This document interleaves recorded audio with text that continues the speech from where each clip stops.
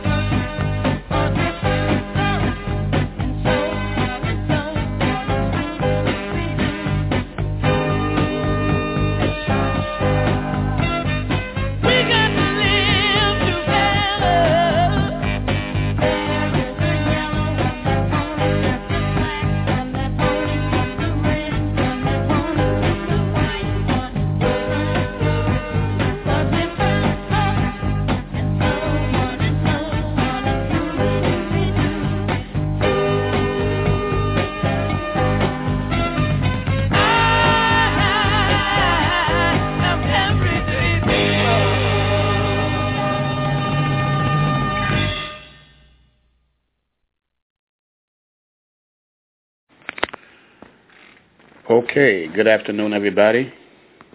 Good evening. Welcome back to the show.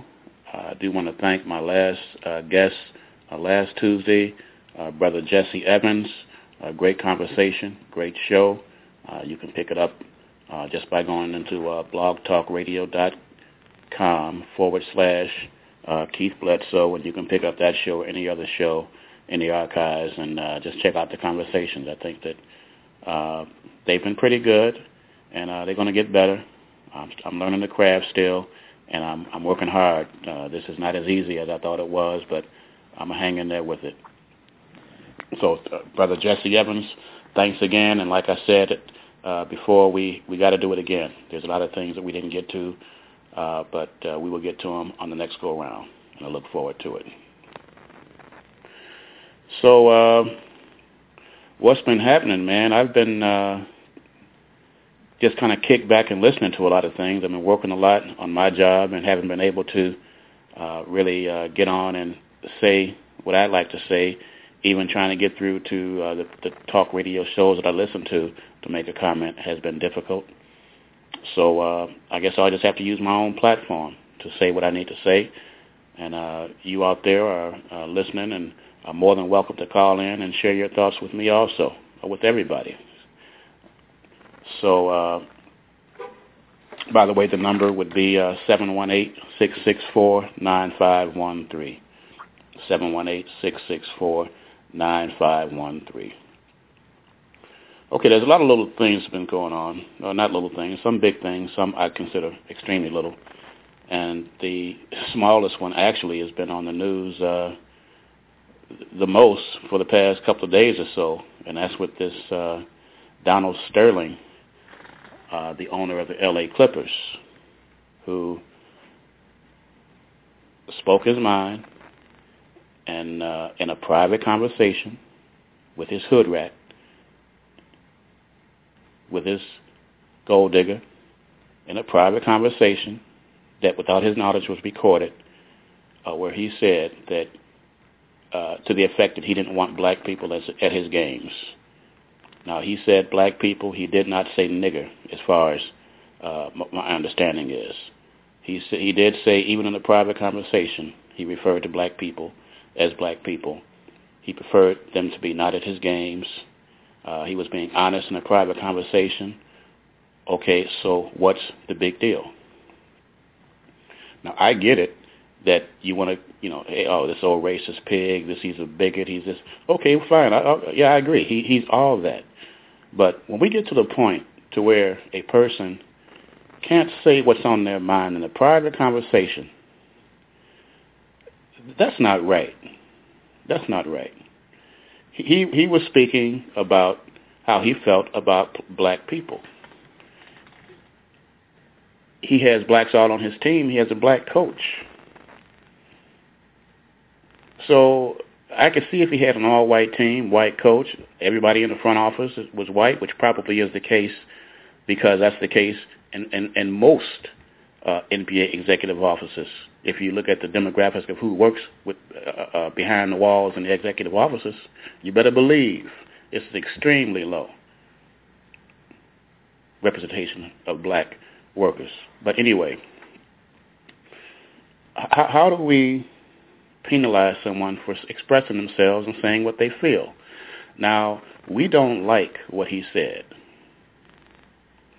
And there's a lot of people out there who are just going through the politically correct avenue and saying that they don't like it, some of these radio shows, sports radio, sports talk, when they feel the same way.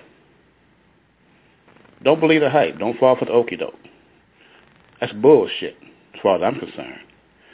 Now, let me say this too.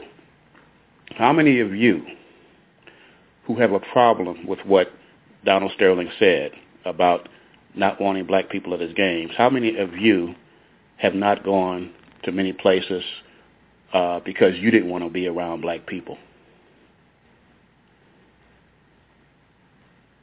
How many of you, when you go to the movies, let's say, for example, you live on the south side of Chicago near 87th and State Street, where you have the black-owned ICE theaters right there in the neighborhood. How many of you drive right past that movie theater and go out to Country Club Hills, go out to Hollywood Boulevard, go out to Elmhurst, to Schererville, Indiana, to those movie theaters to bypass being around an element of black people who you prefer not to be around? When you look at how we are projected to the world, that is contrary to what I believe that most of us are about, we have really good people doing great things, but that's not what's projected. What's projected is buffoonery, is ignorance. A lot of it is true. We have black-on-black self-genocide going on in Chicago. You turn on daytime TV, all you see is black folk. And yeah, there's some white folks too, but I'm not talking about them. I'm talking about black people. You see black people acting a goddamn fool. Maury Povich, Jerry Springer, this Steve dude, all these court TV shows that are ridiculous. Court is not a game, and they should make a damn game out of it. Court is serious. If you want to do court TV, then you put the camera in the TVs and the Cook County Circuit Court buildings and let people see the real deal. Let people see how folks are really treated, how ignorant the employees are that work up in there, who act like they got the damn power to make an arrest when they are nothing. Look at the images that are projected. Look at Scandal. All the daytime TVs. I mean, come on. You know, the world sees us as being worthless and nothing, and then we fall into it by loving it and giving them and living up to the description that those outside of us have taken to believe that we are truly about. And many of us, many black people, are truly about that. We have an element within us who I understand what Donald Sterling was talking about. I mean, if that's how he feels, okay, fine. How are you going to penalize him and try to take his team? No. He said that the people have an option to go to the game or not. The players have an option to play for the man or not. It's up to them. The NBA can't do nothing with this man. If they can, they shouldn't. Let the people decide what they're going to do. And as a matter of fact, Donald Sterling represents a hell of a lot of people out there.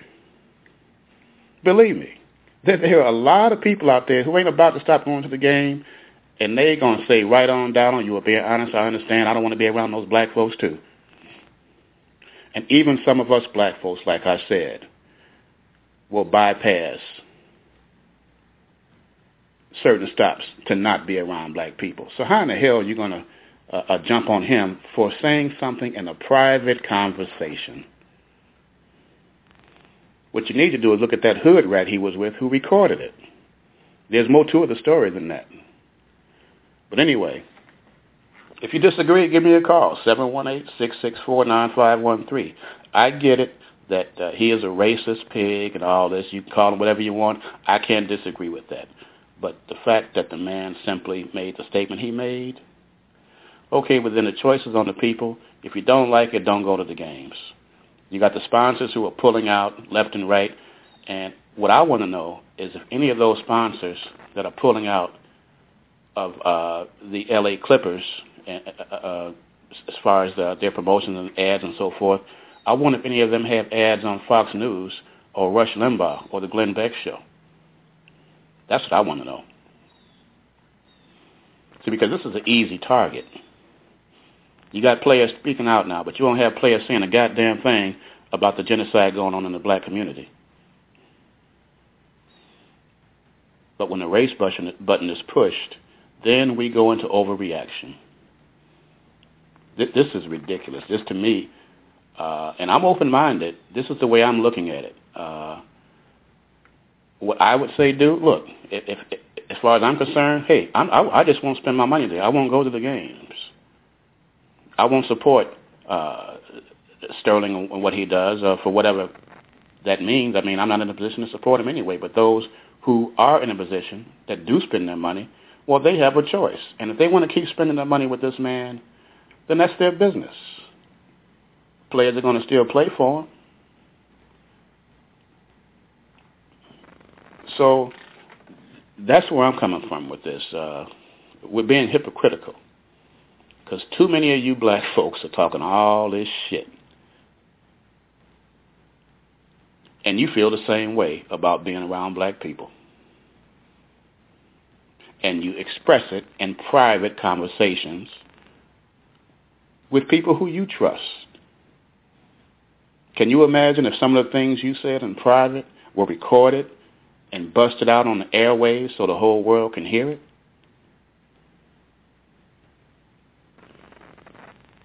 Give me a break. Come on, we're bigger than that. We can be more mature than that. We have bigger problems out here than this man, 80-year-old man, saying that he would prefer black people not to be at his games. Okay, well, black people don't go to the games. And maybe if enough don't go to the games, maybe it'll force a change. But you can't just punish this man as far as putting, as far as the NBA putting on a punishment to him. That's up to the people. Under these circumstances, based on what I understand, I also understand the NAACP was about to give this man a Lifetime Achievement Award. Go figure. Lifetime achievement for what? What's behind that? I heard the man has a history of doing devious things as far as pertaining to racism, but the NAA saw fit to give this man a Lifetime Achievement Award. I understand that he's been giving out some pretty good donations to the NAACP. Well,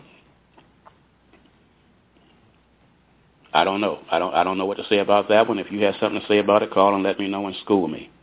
My mind is open, and I'm always listening and to come to a better conclusion than I might be at. Maybe there's something I need to know that will help me understand this a little better. But from the way I see it, this is petty, and it does not deserve all the airtime it is getting. It does not make no sense.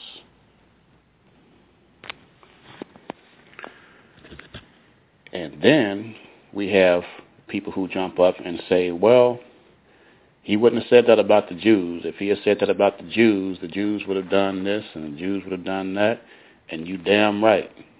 They sure would have, and he sure wouldn't have without severe consequences. Well, let's not play the nut roll here. You know, the Jews got something. The Jews mean business. The Jews come together.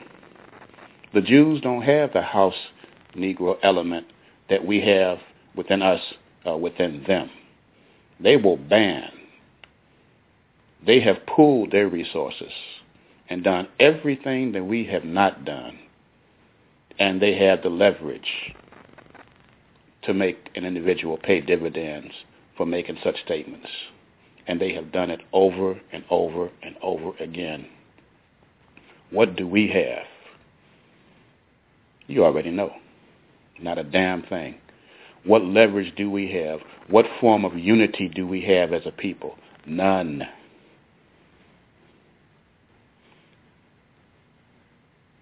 So there you have it. We're going to talk. We overreact to when we push the race button, but we don't do nothing. We talk for a while, you know, but that's going to be pretty much the extent of it, and that's unfortunate. And I'm not being negative. I'm just saying this is the way it has been throughout history, except for maybe particular periods of time, and even during those periods, after a time, that waters down to pretty much nothing. When you look at from the Civil Rights Movement of 1964, in the last 50 years, we've gone backwards, and we too doggone blind to even realize it. Too many people are. So, yeah, no, he would not have said this to the Jews, and the Jews would have had something for him. But us, come on now, it's historical. Let's be honest about us as a people, and stop trying to play this little something like we're not really the type of people that we are. We are the type of people that we are, which is why the things that are said about us and done to us continue to be done. That's why you have a George Zimmerman. That's why you have a Don. That's why you have the folks who rolled up Kendrick Johnson in Atlanta and a doggone gym mat. Still unsolved. That's why you have a Lavinia Lynn Johnson. Because we have no unity whatsoever. Not even in the damn church. Church ain't nothing but a business. Now, if it works for you, I don't mean to insult. If it works for you, if it puts you on the right track to make you a better person, genuinely, and not just in talk and in fairy tale land, okay, fine. By all means, you stick with it. But you know what I'm talking about.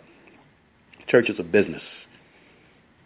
If they were as deep into the so-called holy book, the Bible, as they said, then why are they so doggone many of it? Why can't they come together and pool their resources? Maybe if the church could pool resources, the people can. But we want the people and expect the people to unite when the churches can't even do that. It could start small. Like I said last week, get a doggone donut shop and put it up there and get that Dunkin' Donuts out the neighborhood. Get a coffee shop and get that damn Starbucks out of there.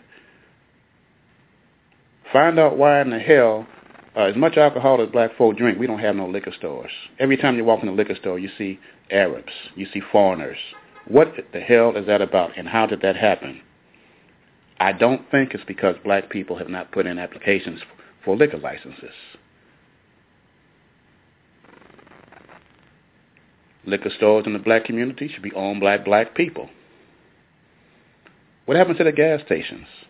Every time you walk into a gas station, you see a foreigner. We buy gas. But in our neighborhoods, there are no black gas station owners. We go to motels. You walk into a motel, the first thing you see is an Indian, Arab, foreign, in our neighborhood.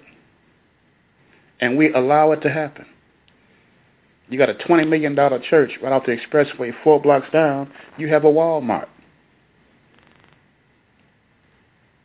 You mean resources can't be pulled to open up a superstore with the likeness of a Walmart type in our community and let it maybe branch out and franchise?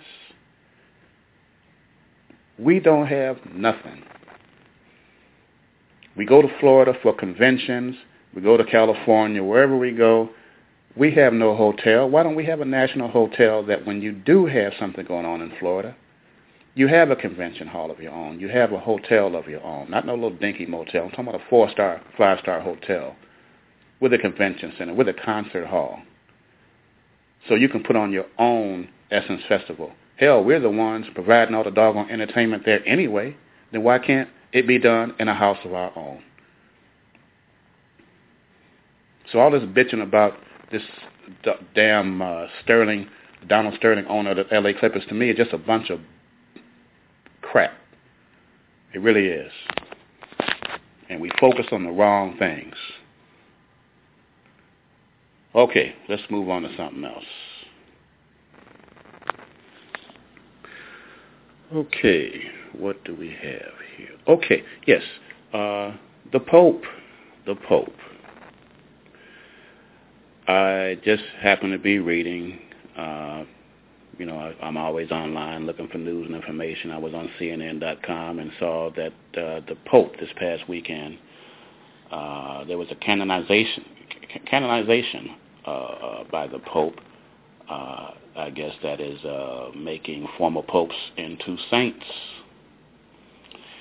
Whatever the hell a saint is, I thought a saint reflected goodness, and who the hell is another human being to canonize someone as being a saint, especially with the history of this particular church? Well, I guess based on the history of this particular church, hell, I should understand. And I'm not just coming down on the Catholic Church. This is not a prejudice, anything. This is not even personal. This is based on documented facts throughout the history of the Catholic Church. These are facts. This is not Keith Bledsoe making this stuff up. And the facts that have been documented, I have a problem with, because the church has been a haven for undercover homosexuals and pedophiles throughout its history. It's documented, but we ignore it. We say nothing about it for whatever reason. Catholic Church has a lot of money, but you know what? If it was another religious group with the same history and background, you better believe they wouldn't exist. So what is that saying? When you have the leader of an organization who has a history, a documented history of housing and covering up for pedophiles, and I'm not being homophobic and saying that I have a problem with homosexuals.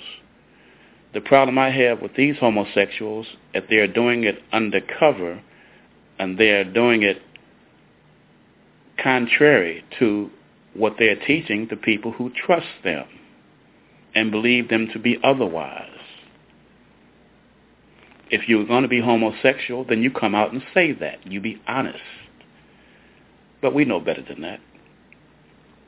So I have a problem with the organization throughout its history. Pedophiles. How many thousands of little boys' lives have this organization damaged? Thousands upon thousands, maybe hundreds of thousands. And girls also. But we hear more about the little boys. We hear more about the homosexual pedophilia.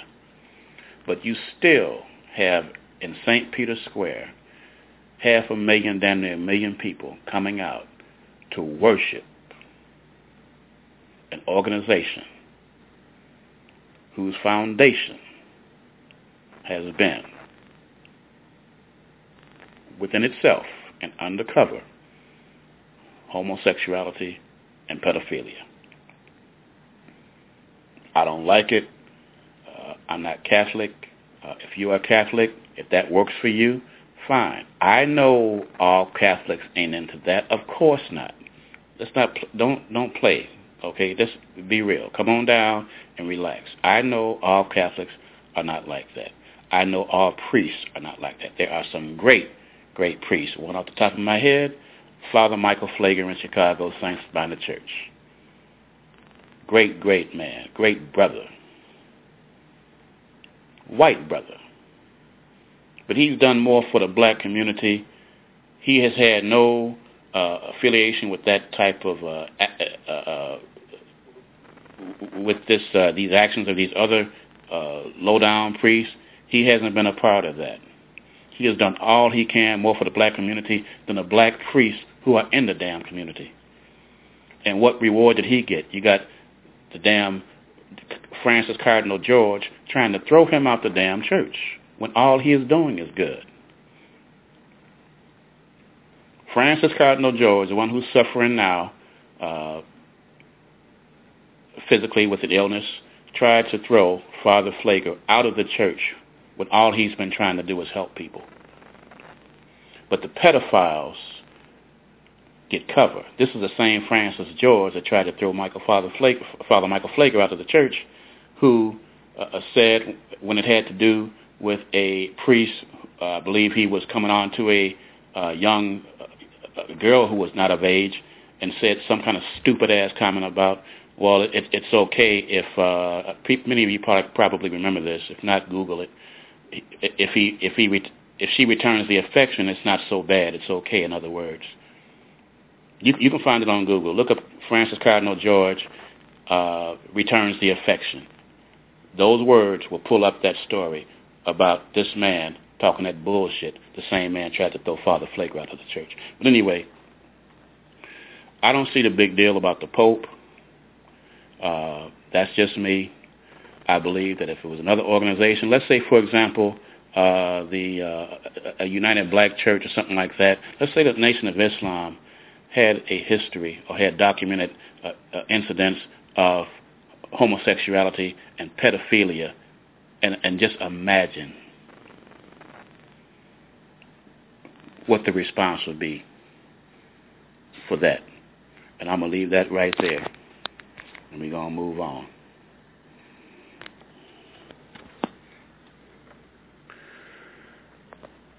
Okay, so what's also out there that's been a big Facebook topic is the fact that Time magazine, which I guess you can consider it, whether you like it or not, a historic and prominent magazine, decides to put Beyonce on the cover and promoting her as one of the most influential people. And I, like too many people have responded to on Facebook, says, influential to what and for what and to who and how? It is unbelievable. No, it's not unbelievable. This is the system at work. This is who they want to promote and who they want to have influence our girls and our young ladies to be like. Beyonce is an entertainer, and a great one. One of the greatest female entertainers, and I think in the history of female entertainers. She's a very beautiful young lady. She is ignorant. She is not intelligent. Not that I'm hating on anybody for being ignorant and unintelligent. She hasn't said anything to address anything that has to do with anybody.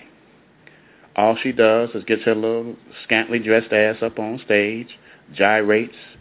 The lyrics to her songs, and in some cases, ain't no different than the gutter hoochie hood rap lyrics.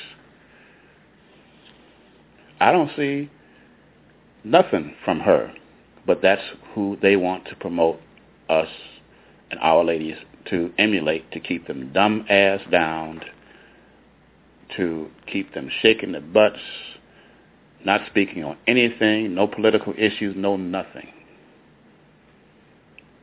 I don't get Beyonce, great entertainer, but as a person, as someone who's an influence, yeah, she's an influence, but not the kind of influence I want my daughter or granddaughter to emulate. I wouldn't want my daughter to be shit like that lady or what she represents. Except, being a good entertainer. Okay, fine, but there's a whole lot more to it than that. It should be, at least, but I guess to Time Magazine it's not. And that's the same thing for her and her husband, and for that whole Illuminati-sized music industry that they represent.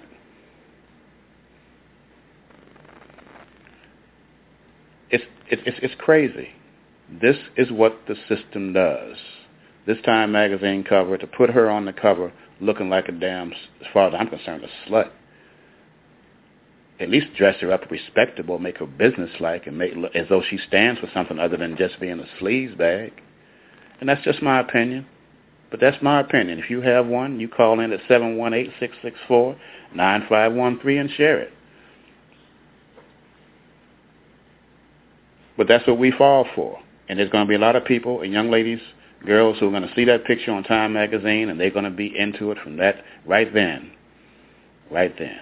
They got them. We fall for it all the time. Now, contrast that magazine to another magazine that was I saw on my Facebook timeline from a Facebook friend, Mel Cragwell. The magazine is Africa Forbes Women, with 3 African women on there who turned a $100,000 into $200 million with their investments. I would rather have my kids emulate that type of black woman. If you don't know about it, just Google Africa Forbes Women, and you can look at that magazine cover and look at the power and the depth of the power that you will feel from the cover of watching these 3 black women on the cover of this magazine, and contrast that to what you see when you look at Beyonce on the cover of Time. And I'll leave it at that. And we're going to just keep it rolling. What I want to do now is take a moment to talk about, as I intend to do often, if not all the time, 2 great things that are happening in Chicago. 2 great people who are doing great things right smack dab in the community of Chicago. Things that you don't see projected in the media. And we will be right back.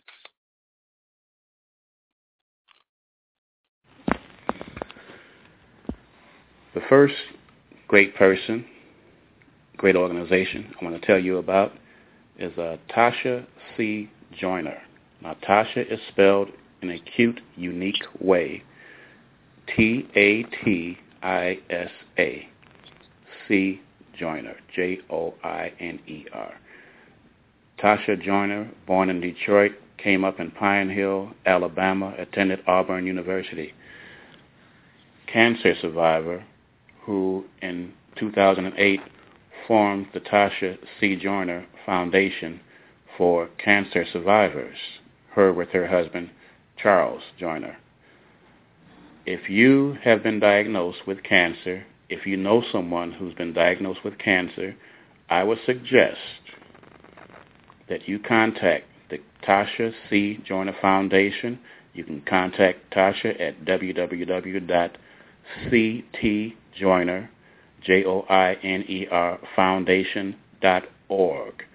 You can call Tasha 773-326-2300. You can email Tasha at ctjoynerfoundation@sbcglobal.net. Those ways you can contact Tasha. If you know of someone, or if you yourself has been diagnosed, unfortunately, with cancer, you need to contact this organization. It is an incredible organization in support of cancer survivors. They have plenty of different programs, plenty of ways to help you, in addition to the moral support and just the genuine love that you'll see coming from each and every individual person that is affiliated with this organization. The services include health education, professional counseling, personal assistance for health navigation, medical assistance, healthy eating recommendations with a personal chef, wigs and a stylist, bras fitted with personal service, family support services, to and from medical facilities. There's a weekend retreat house, Pink Pillow Talk Retreats, which is a retreat for the ladies to get together and just let themselves wind down and be amongst people who they are totally comfortable and whereas they can be within a room with nothing but a vibe of genuine love. I say again that the Tasha C. Joyner Foundation is who you need to contact if you have been, unfortunately, diagnosed with cancer or know someone who has. Regardless of the stage, get a hold of that you're in, get a hold of the organization, and then you will see what I'm talking about. Give Tasha a call. You can also go on to the website, www.ctjoynerfoundation.org, and you can make a donation. The foundation needs the donations. They need the love. They will supply the love, but the things that the organization is trying to do, unfortunately, cost money. And if we can get together and show some love and show some financial support, there's no limit to the benefits that this organization can put forth to those who have been diagnosed with this unfortunate disease. They're doing great. They want to do greater. She wants to do bigger. She's going to eventually, as great as this organization is being run, it's going to outgrow the facilities that they currently have. They're going to need some space, and they're going to need some love and support from each and every one of us individuals and from the businesses and the corporations. I ask that you support the Tasha C. Joyner Foundation for Cancer Survivors.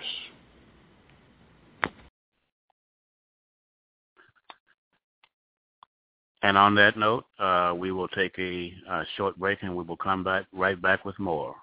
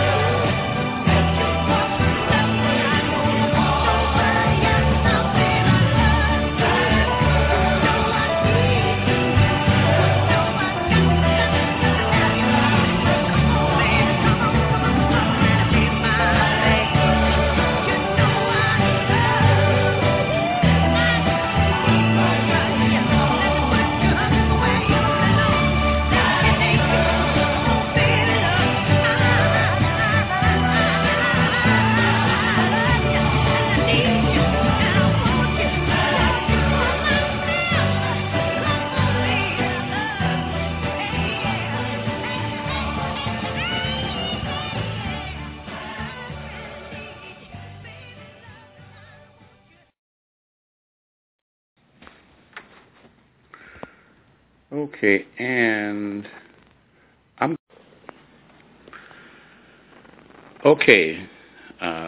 we're back at it, and what I want to talk about now is I'll start off in one direction, and it's going to kind of steer off a little bit, but just hang with me, and you'll see what I'm talking about. I was driving down the expressway on my way back home in Ohio from Buffalo, New York, and as I always do, quite often, I tune in to iHeartRadio and pick up WVON Chicago and listen to talk radio. This was on Saturday. And I heard about this incident in Chicago where you had a police officer and his wife that had been feuding apparently for years with a neighbor couple, elderly couple, about territory and so forth and boundaries, and that's what it kind of sounded like. You're stepping on my grass, this and that, so forth. But despite that, it ended up whereas the non-police officer, the one neighbor, went and got a shotgun, I guess, at the request of his wife. However that went, it doesn't matter where I'm going with this. It doesn't matter. But anyway, he came out and he shot the police officer's wife, who was off duty. You know, they're neighbors. They're at home. You know, so it's not in uniform. It doesn't matter anyway.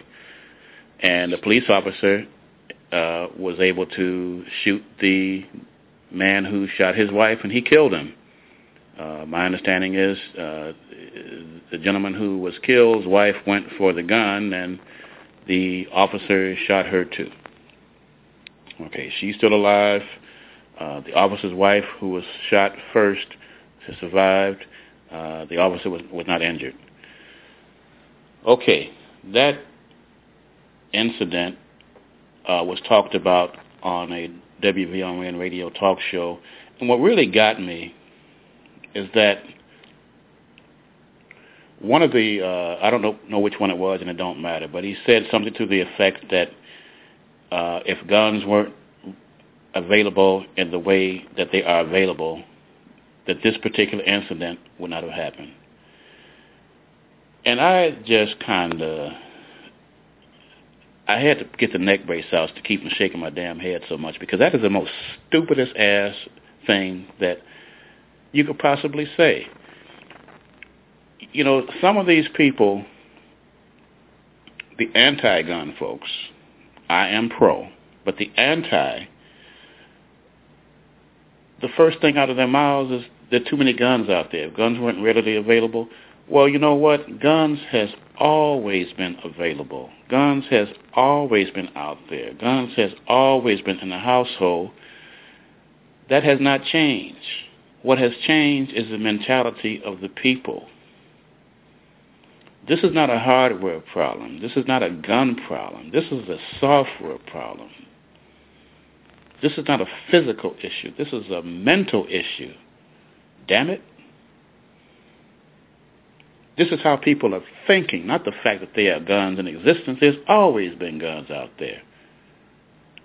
And if there are more, okay, fine, but you still are talking about a mental problem. Now, my take is this. There are many of people who could be alive today had they had access to a gun under certain circumstances. Many of people. I can use the same example I've been using for years. The 6, not the 5, but the 6 women in Tinley Park, Illinois, at Lane Bryant's, who were taken back into the back of the store, 5 of whom were executed. There was a 6th woman who survived. So don't tell me if had maybe one of those women been armed, that they could have taken that dude out. Or 2 had been armed, or 3. They would not have just gingerly walked back into that back, and as soon as they saw one get executed, you know what's happening. Well, if one had just had that chance to defend themselves, perhaps 5 women wouldn't be dead, and they wouldn't have a 6th one who's probably, mentally dead as far as her thought process for the rest of her life. So it works both ways. It works both ways. And furthermore, the only people who give a damn about the law is the law-abiding citizens. The criminals, it don't matter what the law is. Get off that damn bullshit about gun laws. Criminals don't give a damn about the law. Just the law-abiding citizens. So you put them in a position where you have a man, middle-aged man with his wife and his kids or grandkids going to the movies, dinner, whatever, and you're going to tell me that this brother, sister, don't have the right to arm themselves, to give themselves a chance if they're approached by some of these stupid-ass individuals we have in that zombie-like state that exists today? Give me a break. That's stupid. The first thing out these folks' mouths is too many guns on the street. No, it's too many ignorant individuals with a zombie mentality as a result of the poisons that have been spewed by the system that are out there. That's what we have too many of. Because as far as I'm concerned, if I had a wife, I would recommend that she get training to be armed, so when she goes out there, she has a damn chance. Haven't you folks heard of the damn knockout game? Folks walking up to you and just winging you out the blue. Well, maybe you can have somebody walking with their hand in their pocket, and when they see this little macho crowd coming their way, they can keep their distance, but if they see somebody coming in that direction, okay, well, then you do what you have to do to defend yourself and yours. I get tired of these lame-ass reasons that the anti-gun people, I respect you, but make some sense with what you're saying. And if you choose to not arm yourself, to give yourself a chance to defend you and your family, that is your business. That's your business. Then don't do it. Don't arm yourself. Take your ass on out there to wherever you're going, and don't give yourself a chance. What you going to do? Take up a karate stance? Throw your drink in his eyes? No. I'm sorry. That's your business. I choose to be able to have myself in a position where I can defend me and defend mine. Period. I can't be trying to run. I don't have the stamina for that. At my age, I don't have time to be trying to fight these young dudes. I got to get this stuff over with quick. If they put me into a defensive mode, I need to defend me and mine, that I will take care of business. And I have that right. If you want to get out there and just leave yourself open to whatever, good for you. Whatever. More power to you. But don't take away my right to defend me and mine. I'm sick of you and that stupid-ass anti-gun crap. I'm not talking about people just getting out there with guns. I'm talking about people who, you got to get a license to drive a car. Then you have to get a license to drive a gun. You have to learn about what you're going to be carrying. You have to be able to take it apart, put it together, whatever it is you need to do. You have to be able to fire it accurately. Be in control of it.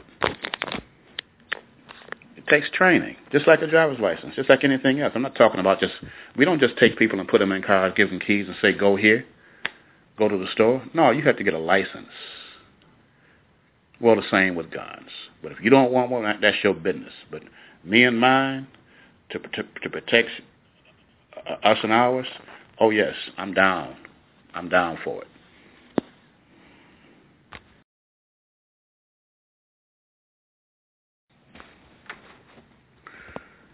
Okay, and I'm going to piggyback off of a topic that brother who I listen to on Chicago's WVON AM 1690. When I can, every morning, I try to tune in to Matt McGill, good brother, talk show, great show.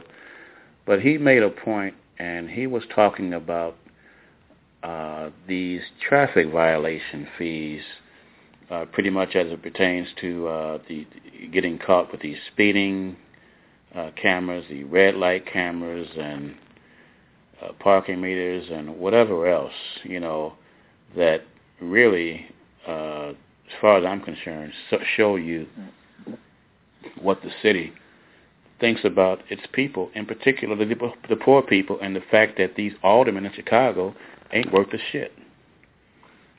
Now, if you know one who is worth something, let me know, because the way I see it, the aldermen who vote for these things going on in Chicago ain't nothing but puppets. They are nothing but puppets, Front Street. They don't do nothing. They do what Master tells them to do. You need to wake up to him. But anyway, Matt was saying that the point was not only, you can make justification for having red light cameras and speeding cameras. Okay, you shouldn't run red lights, you shouldn't speed. Well, how often do you not maybe go a mile or two over the limit? And then you have all these people who come through the town from out of town, and you don't see these signs unless you're really, really looking for these. Oh, we have a speeding camera on your sign. You're not going to really catch it. And sometimes, who's to say that there's a slight difference, thin line between a red light and a yellow light. I think that thin line goes in the favor of the city and the money who's they're trying to take from you. Now, some of the people will say, especially some of the black folk, don't get me started, but, well, if you just obey the law and don't speed and don't run red lights, you don't have nothing to worry about. Well, I get that, but a lot of Matt's point had to do with the fact that when you are mailed this ticket, first of all, you're giving the ticket to a vehicle, to a person who may not have even been in the car. That's kind of bizarre, even though some people will say, especially black folks, will say, well, you get a ticket on your car when you violate a parking meter too and you're not in it. Well, okay, I get that. Okay, fine. Okay, all that being said, what Matt was kind of really saying is that when you get the ticket, you have 21 days to pay the ticket. 21 days, and if you don't pay the ticket in those 21 days, the fine is doubled. To me, that was the main point. The fine is doubled. And he went on to say, what other corporation or organization, whereas anything that you have to do with paying a monthly fee, that if you don't pay it by a particular time, the fee is doubled. He was saying, and I agree, he's right, that the fees will increase based on a certain percentage of this or that, but where do you go anywhere where if after X amount of time you pay double the fee? That is a bunch of bullshit. What Chicago is screwing its people, especially the poor, because the well-off people, well, they ain't got to worry about that. 21 days, okay, I can take care of it by then. If it doubles, they're still doing okay. But what about the people living check to check? You can't even get a payment plan. The people, that was the whole point. So, and we talked about this. I was on a Facebook, posting on Facebook. I forget on whose page it was, but I had some kind of stupid-ass Negro who was talking that BS about, well, how about if they just, don't speed and don't want red lights? But he stopped right there. He stopped right there. Didn't go any further. And that wasn't really the whole point. The whole point had to do with Well, what do you feel about the fact that these fines are doubled in an unprecedented way, unlike any other corporation or any other bill collector or whatever? See, these are the kind of, well, anyway, but that's, I wanted to piggyback off that and say that that is unfair, and there should be a movement. There should be some type of movement. Instead of worrying about this damn Donald Sterling who said something in the privacy of a personal conversation with his scumbag, with his gold digger, with his hood rat, and we want to jump all over that. While this issue, as far as these traffic violation fees, you ain't saying shit. And then you wonder why we get no respect. Incredible. But anyway, that's the way it is, and that is the way we are. As much as I love us, we have some serious issues, and we just don't get it. We don't seem to want to get it. But yes, that is something that people should wake up to and take it to their alderman who voted for this crap, straight up voted for it, to do you this way. Y'all better wake up. And the same thing that they do as far as up and saying, well, why don't we just obey the law, is the same thing that some people will say when we hear about kids and our youth doing some devious stuff out there. The first thing out their mouths is, it's the parents. It's the parents. I get it, and I've been really thinking about this it's the parents thing. And I have a different angle about it's the parents. And I'll share that with you when we come back in a minute.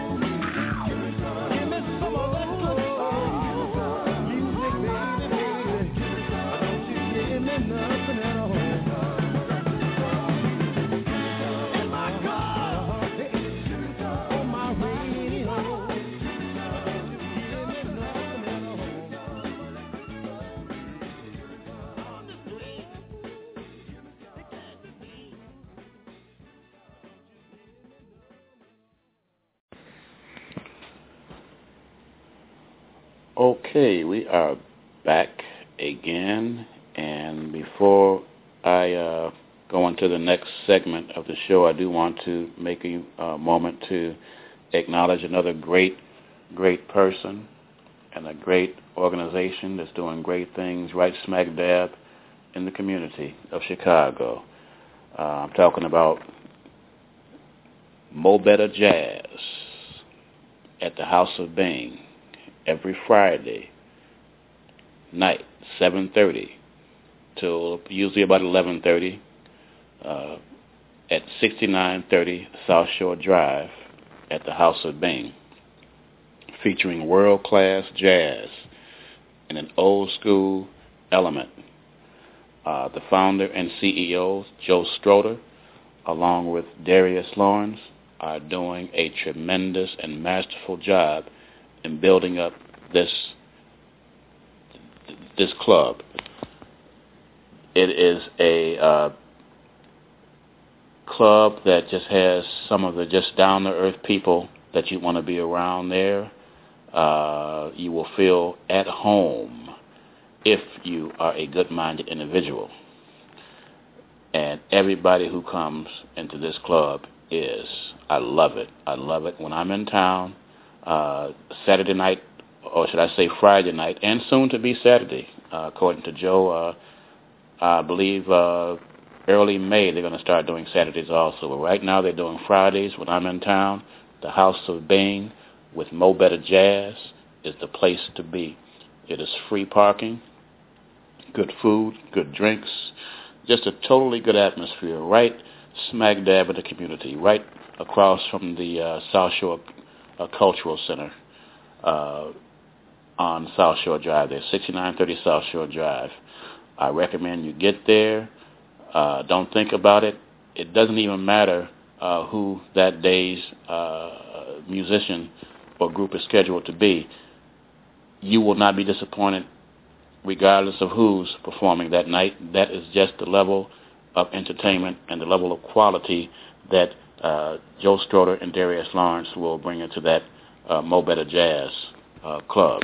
So I highly recommend show Brother Joe your love. Show Darius your love. Show yourself some love. Show your family. You can even bring your kids. You can bring your kids. Expose them to what music is really about, not this crap that they hear on radio stations. Show them real music. We need to get our music back. This is what Joe Stroder is doing. He has a masterful job, alumni of South Shore High School, a Columbia School of Broadcasting downtown Chicago. Darius Lawrence is also a product of South Shore High School. Great brothers. If you go there, single them out, slap hands with them, express yourself, show the love that you will feel when you walk into this place, and let them know and let them feel that what they're doing is a great thing. Enough said. Mo Better Jazz, every Friday night, House of Bing, 6930 South Shore Drive. Soon to be on Saturday nights also. If you want to be a part of the group on Facebook, just go into, type in Mo Better Jazz Chicago, and you can be connected with that group, and then you'll be notified every week of each show, who's coming in, and so forth, and might even see a video clip, photos.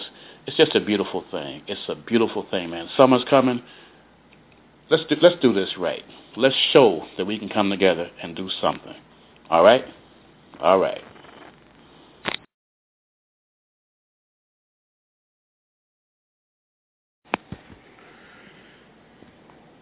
And as I was saying, that I wanted to get back into the parents.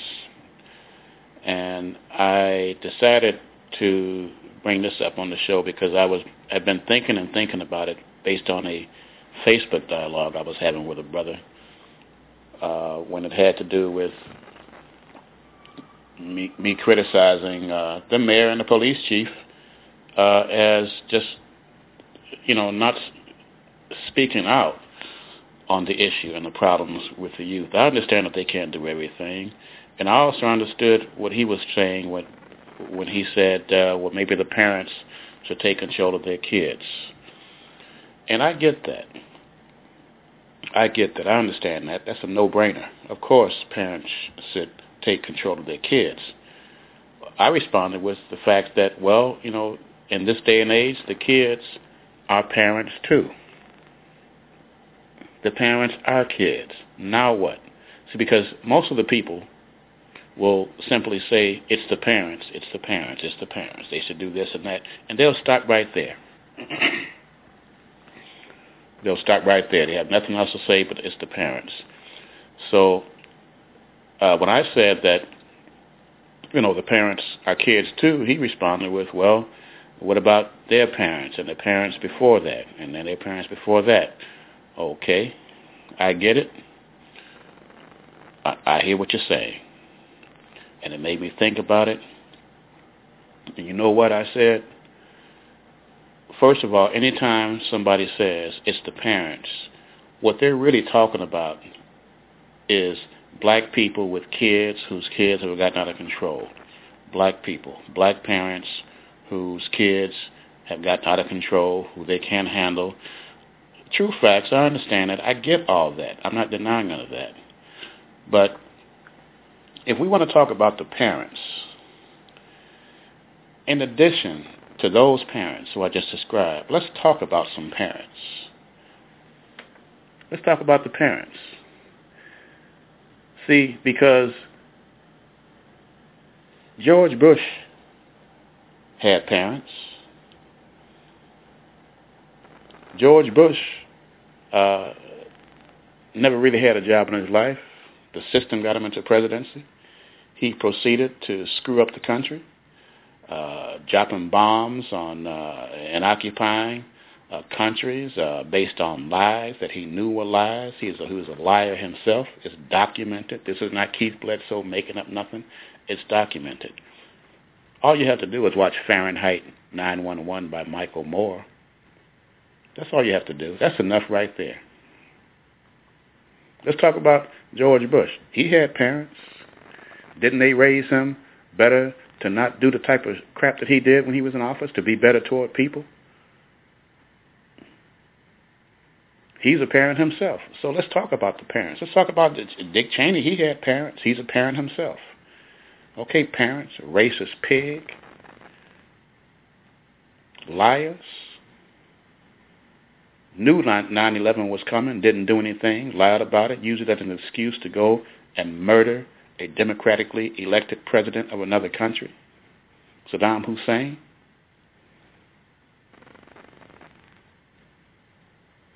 Killed his kids, Saddam Hussein's kids. Innocent women, children, innocent men, occupying a country, all based on what he knew was a lie. What kind of parents did he have? Man, these parents are terrible. These parents, look what this bad parenting has done to the country. How about the parents of Enron? The Houston Astros baseball park used to be named after Enron, but they come to find out there was so much corruption. I think some guys are still in prison as a result of the corruption. What kind of parents did these guys have that they would be so privileged to be in this position with a company and still not have the fortitude to be honest about what they're trying to do? They're rich anyway. So what do they want? What did their parents teach them anything? Let's talk about the parents. So how about the parents of all those executives for General Motors that the United States government, Barack Obama, had to bail out from bankruptcy? Did their parents teach them any responsibility? Huh? See, they weren't born adults. They were kids. They were raised. Evidently, their parents did a piss-poor job on them.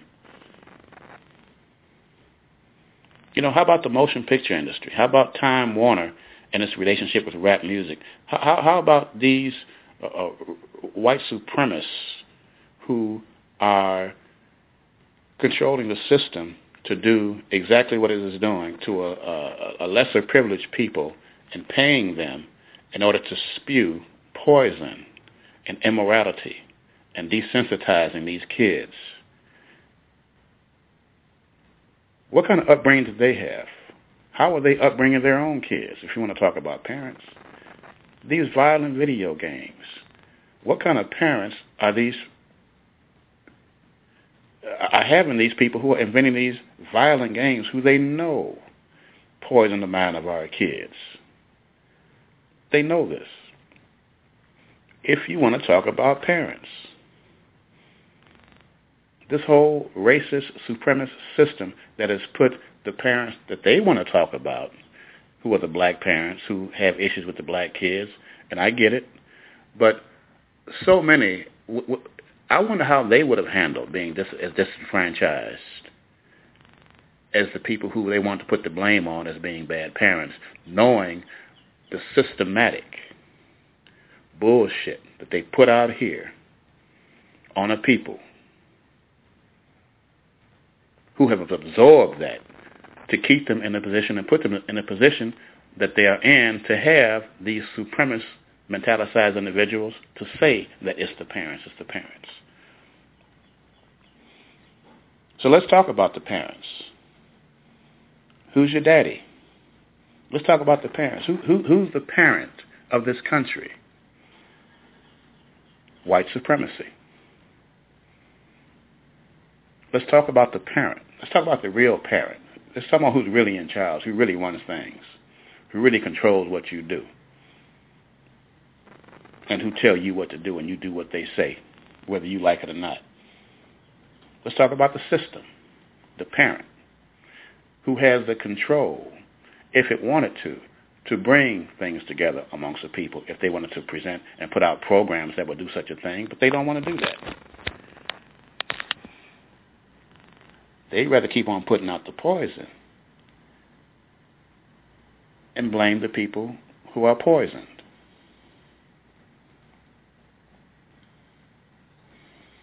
That's crazy. It's all over the place. I'm sure you can think of some people who out there who are parents who've done a piss poor whatever and just brought this country down to its knees and screwed up everything. The Republican Party. All these people who, as soon as Obama got into office, President Obama, the first thing out their mouths was they're going to stop anything he tries to do. They want him to fail. Rush Limbaugh, Hannity, the Republican Party, and a few House Negroes too. What kind of parents did they have?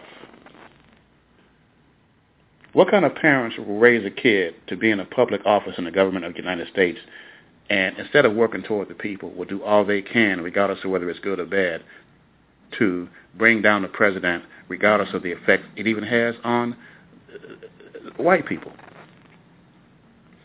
their own people? What kind of parenting, what kind of upbringing do they have as a kid?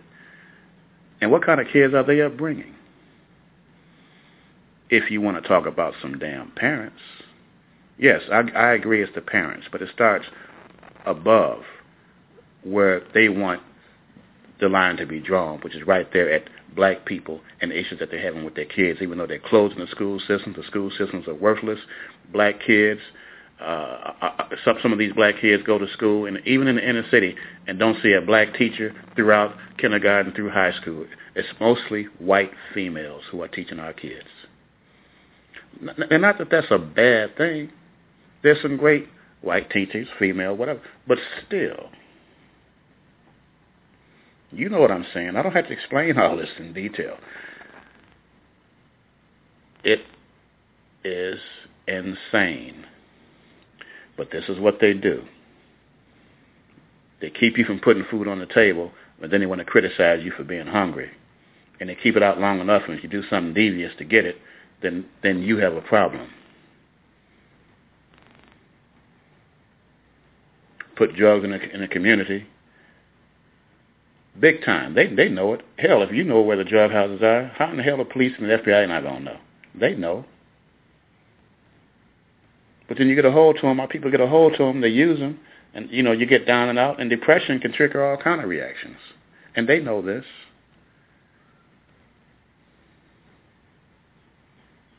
But see, you have the problem. But like I say, if you want to talk about the parents, take it up a notch. Let's talk about Daddy-O, Big Daddy, who makes a decision. Who's in charge of this country? Mother America? Father racist supremacist? Yeah, I agree, it's the parents. But it's not the parents in the way that they have presented to us and the way that they lead too many of us to believe ourselves. So I just wanted to get it out from that angle and understand that it doesn't start with the parents. It starts with the system. It starts with the system. That's my opinion. You've got a different opinion, you can always give me a call. 718-664-9513.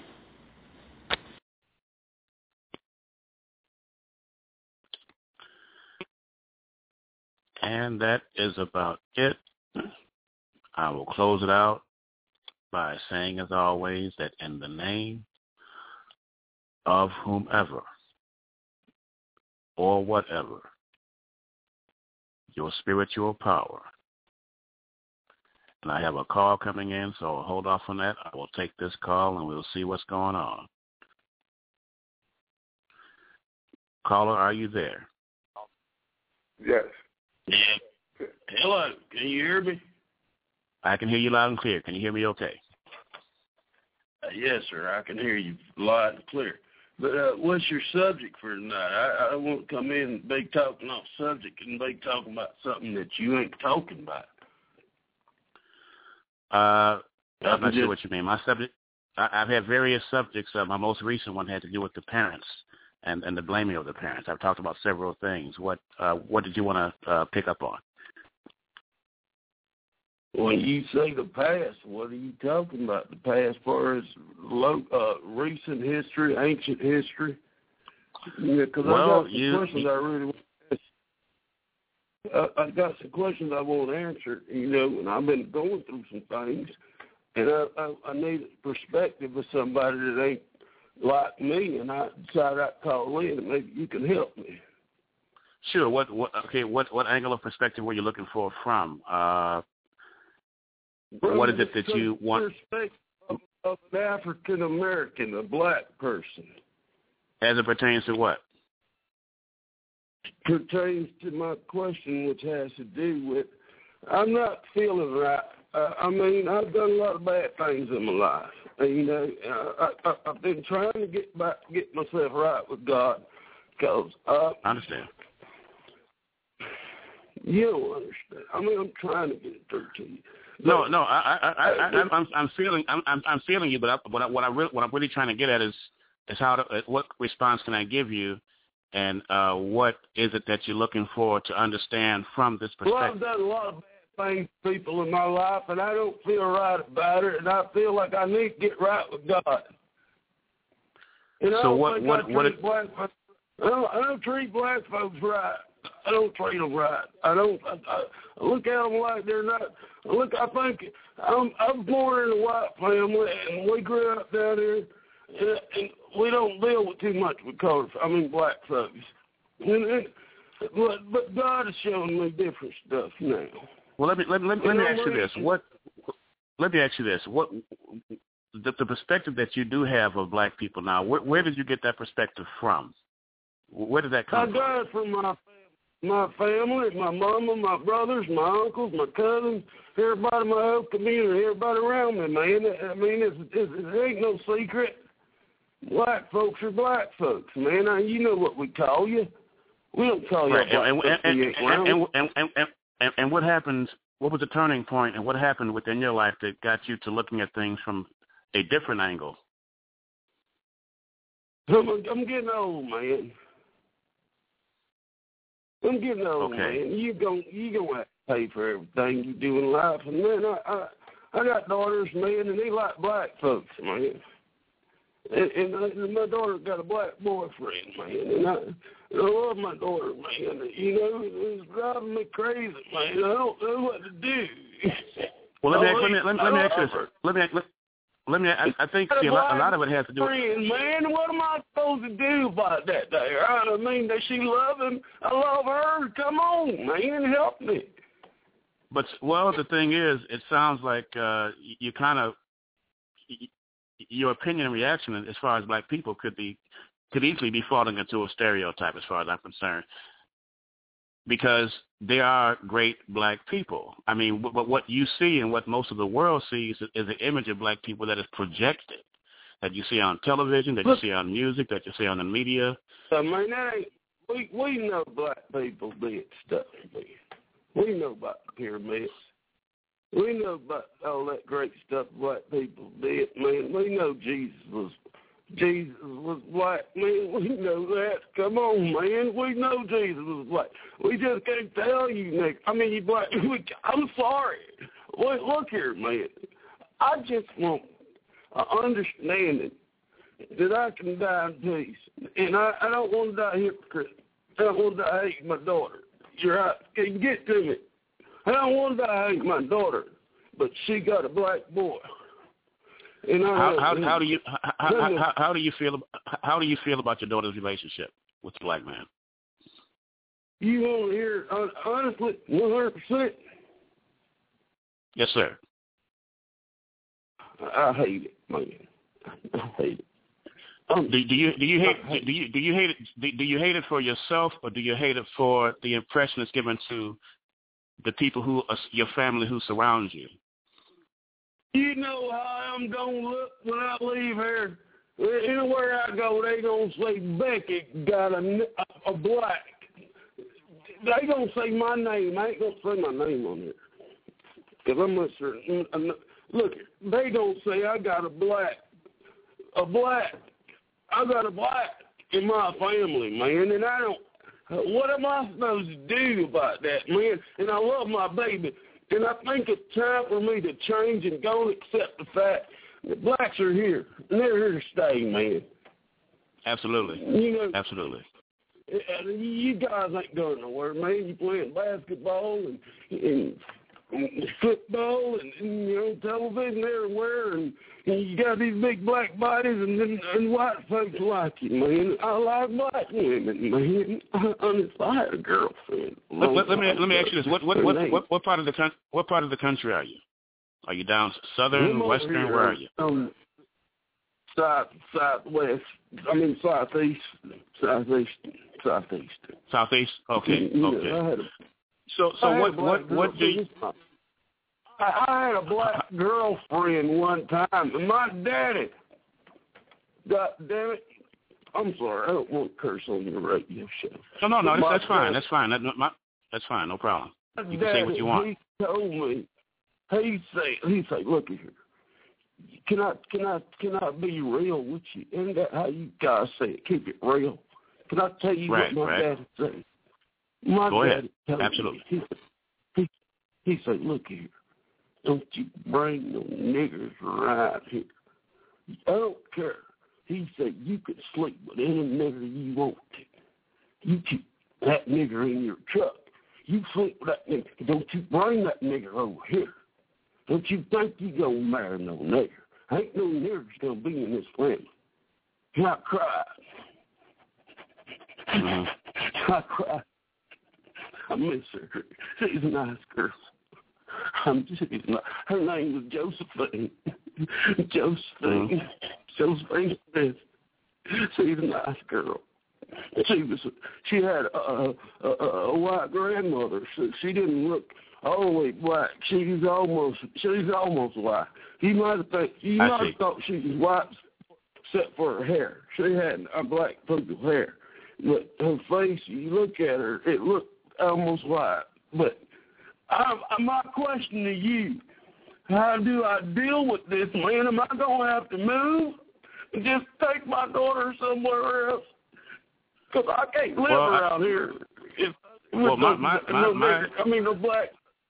I can't, they going to run me out of here. I'll be livestock. Well, let me say this. My opinion. I'll tell you what I tell my own people and what I've had to tell myself is that what you're going to have to do this is my opinion. You're going to have to dig deep down within you, within yourself, excluding anybody else outside of you. And you're going to have to dig down within you and pull up all that dormant understanding and emotion that you have and that diverse attitude that you have. If you had a black girlfriend, then it's not so much that you hate black people. Now, maybe as far as I'm just going to look at it from that angle. You have to dig down within. And I understand that, but you have to dig down within you and find your soul and your spiritual power. You know what? I'm gonna tell you something, and this may sound way off the box to you, but have you ever watched The Wizard of Oz, the movie, the original? Me, I see The Wizard of Oz. I remember that. Okay, but exactly. See, what that is about is that. I watched it with my mom, my dad. Matter of fact, that's when I first started talking to Josephine. It was on Easter. We was out at the church, and we went down there to the next church, and we was going to help them out. And Josephine, she was real nice. She went to school with me because we had school black folks went with us, and I remember her. We became good friends. But the point to that movie was that the point to that movie is that when you look outside of yourself, in a lot of cases, for solutions, you tend to get detoured all which and kind of ways based on somebody else's opinion and somebody else's attitude as to who you should be. When everything that you're looking for as far as what you're asking me is all within you. You have to reach down within that. And you're saying you're trying to look out to God to find a resolution. Well, your God is you. You can't look. You're looking out when you should be looking. When you should be looking in. You can't reach out. You got to reach into you, and pull out all that who you want to be and all that understanding that you want to have. And sometimes you have to disregard some of those close to you if they are contrary to what you feel within your heart and within your spiritual power is the right thing to do. But what if they're gonna have some babies? Who's gonna have babies? Your daughter? Yes, they're gonna play a lot. They're gonna have some babies. Okay, let me ask you this: what does your daughter feel about the family's feeling towards her? She hates it. She likes black folks, man. She dresses like them. She wears black people clothes, man. She listens to black music, all that hippie hop stuff. She likes it, man. Look here, she likes it. She likes. And I used to like it. I used to listen to black music. I used to listen to the Motown and all that there. I used to listen to it. That's why I know where it comes from. I used to like my dad would make me not like them.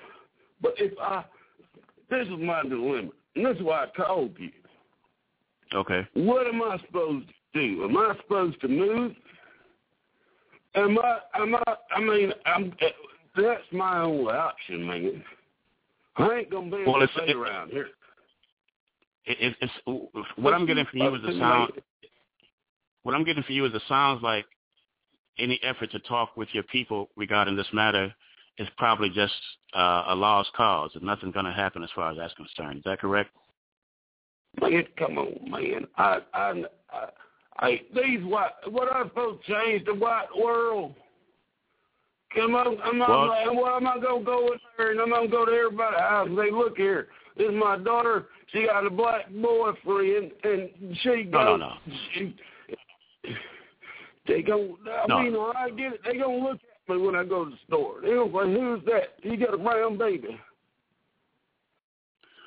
I just don't know, man. I want your perspective because you're a black guy, and I saw that it's a black guy show, and I don't want to be racist or anything like that. There, I don't want to go there. I don't want to be like that. I just want an understanding so I can be anonymously tell somebody how I feel about my baby. I love my baby, man. That's my baby. Well, is the gentleman that she's with, does he treat her right? Is he a good guy? Man, look here, man. He's a black guy. It don't matter. I mean, yeah, he treats her right. He don't beat her ass or nothing like that. There. Okay. You know. Okay. But bottom line is he's a black guy. That's the bottom line. He's a black guy. Damn hanging off his ass, and he got them damn things in his head. Them twisted up plat things up there in his head. Yeah, and the music's always loud, and he's always smelling like pot. And I'm telling you, look here, you can't be riding around smelling like pot with that boy in that car looking like that, making loud noise. You're going to get pulled over. And then who's going to come get you out of jail? And everybody's going to know you got arrested with this boy. But I got to go, man. I'm going to go home. Thank you for taking your time. Well, you're very nice. Hey, you hang in there. Like I said, you have to reach into you, man. That's who you know you have as yourself. You got to reach into yourself. And I mean, you keep telling me to look into me, and I know if it was up to me, totally, I would let her do it. Who was it up to? I'm gonna tell my cuz. What are we gonna do? We can't go to family reunions no more. Yeah, I hear what you're saying. It's I mean, man. I gotta go. I gotta go. Bye. Thank you. Hank, you hang in there, man. Here, you take care. Thanks for calling in. All right. All right. Yes, sir.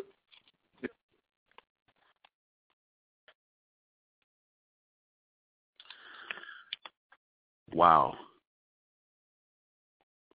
Okay, that one caught me totally off guard.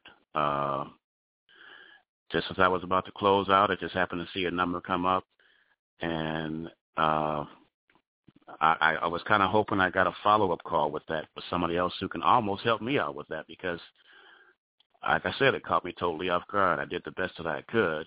I'm not a therapist or a psychiatrist, but I do know what I have been taught and what I understand. But that was deep and a very, very genuine, heartfelt phone call, and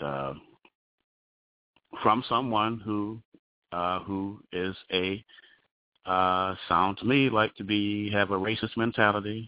Like you said, it didn't matter how the black guy treated his daughter. It was just the fact that he was black. I'm trying to understand. I don't want to come out and be cold-hearted about it, because he was already in pain, obviously. So the best thing for me to do to be understanding. Who knows? Perhaps he watches daytime television and is affected by the stereotypes that are put out about the black people all day on television, and perhaps bought into it. I don't know. I just know that was deep. That was deep. I'm going to take the time now and pick up where I left off before that call came in, and I will say, in closing, in the name of whomever or whatever, your spiritual power, peace.